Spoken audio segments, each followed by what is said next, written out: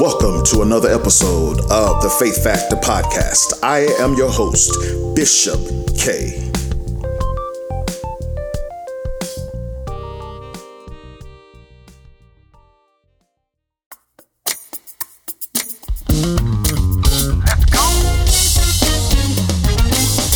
Christ in you, the hope of glory. In you, the hope of glory. Christ in you, let your light shine. Let your light shine. Jesus the light. Grace and peace.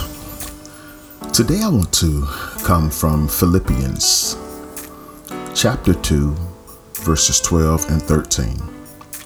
And it reads, "Therefore, my beloved, as you have always obeyed, so now, not only as in my presence, but much more in my absence, work out your own salvation with fear and trembling, for it is God who works in you, both to will and to work for his good pleasure." I want to use as a thought today, displaying God through your life. Brothers and sisters, salvation is not an event, it is a process. Salvation is God's gift, for there is nothing we can do to save ourselves. Yet, with salvation comes the responsibility to work out our salvation. Once we have been saved, we must claim all that has become ours. Beloved, through salvation, God gave you victory over sin. That victory applies not only to past sins, but also to every sin you will ever commit. Isn't that all right? When you became a Christian, God made you a new creation. God wants to continually build new things into your life as you walk with him. God gave you his joy when he saved you, and he wants to fill you with his joy daily. When you first repented of your sins, you relinquished your right to your life. I'm going to say that again. When you first repented of your sins, you relinquished your right to your life.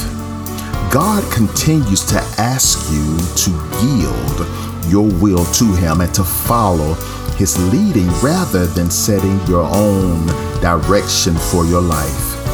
Beloved, when you were converted, God made everything available to you.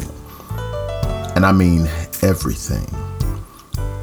How you implement what he has given you is your choice.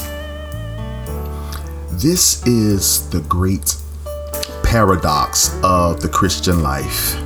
We are able to work diligently on our faith, yet always with the awareness that only God can bring about lasting change in our lives.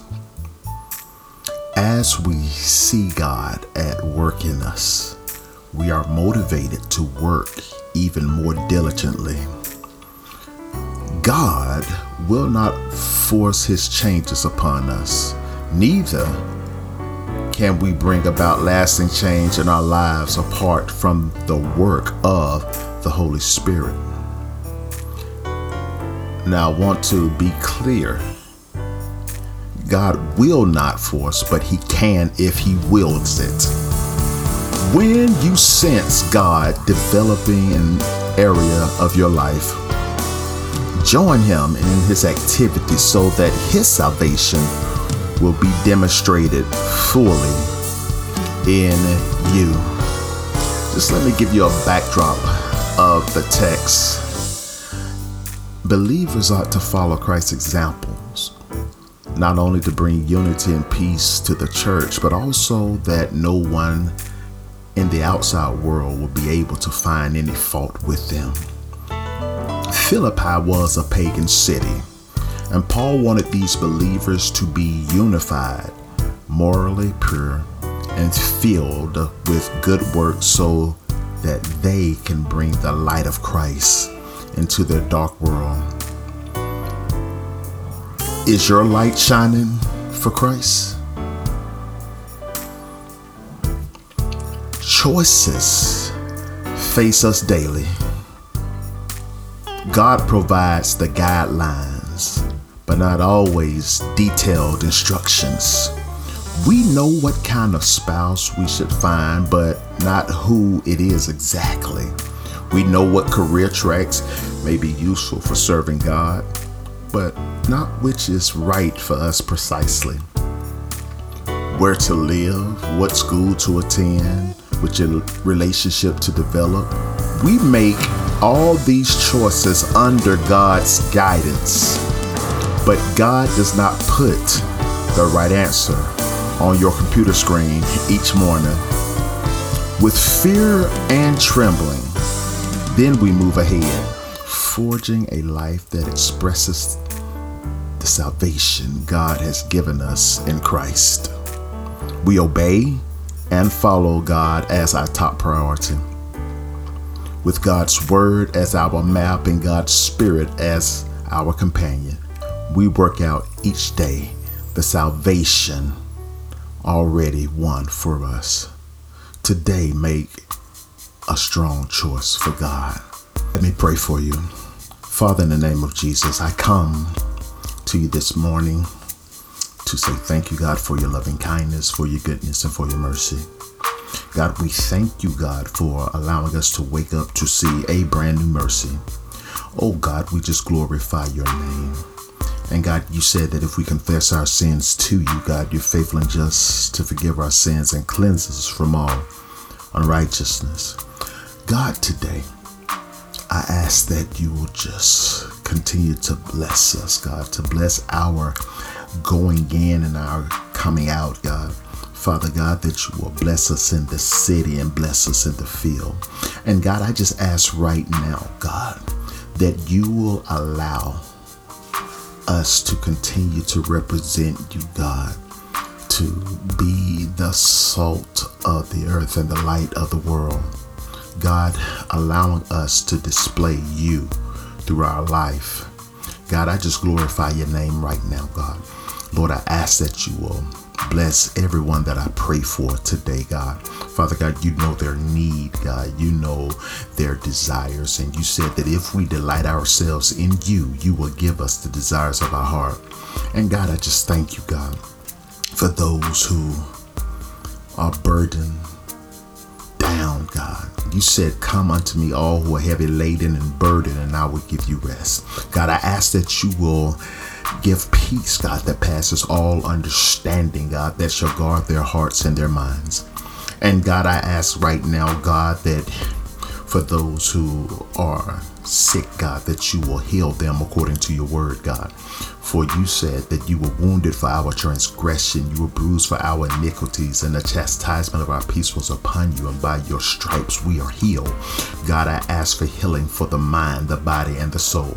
God, I ask healing, God, for relationships and finances, God. Father God, I come against the spirit of infirmity, God. I come against the spirit of poverty right now in the name of Jesus, God. Father God, I ask that you will cover us, God, that you will cover our children and our children's children, God. Father God, that you will bless our homes right now in the name of Jesus, that you will bless our spouses that are unsaved, God. Father God, that you will bless the significant others, God, who does not know who you are, have a relationship with you.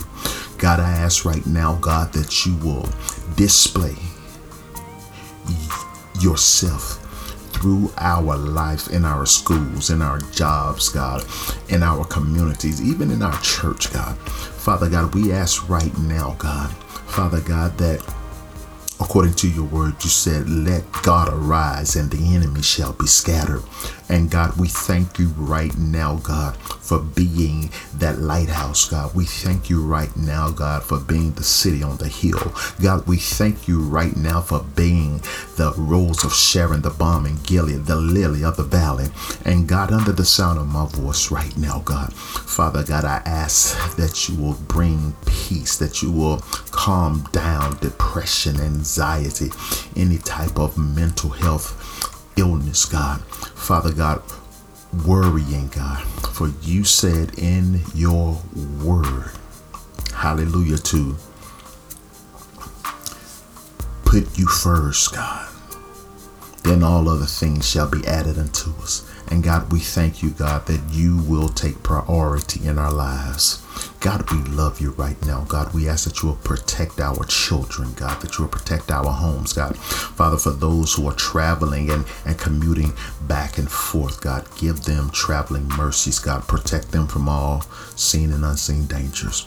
God, we ask that you will bless the homeless right now, the hopeless, God, the hungry right now, God. Go into the prisons, God. Father, bless the inmates, God. Father God, bless our troops who are still serving abroad. God, I ask right now that you will bless our government, God. Father God, on every level, God, that you just bless every branch of government right now, God, for we are divided and we are torn apart by hidden agendas and motives, God. God, I just thank you and I praise you right now for what you have done. I thank you for what you're going to do. And God, I thank you for what you are doing in the mighty name of Jesus. God, we know, God, that your word said the effectual fervent prayers of the righteous availeth much. And God, we thank you, God, that this word will not return to you void, God. Lord, we love you. We praise you and we give you all the glory and all the honor in your Son, most majestic name. I pray. Amen. Listen, beloved, that is my time.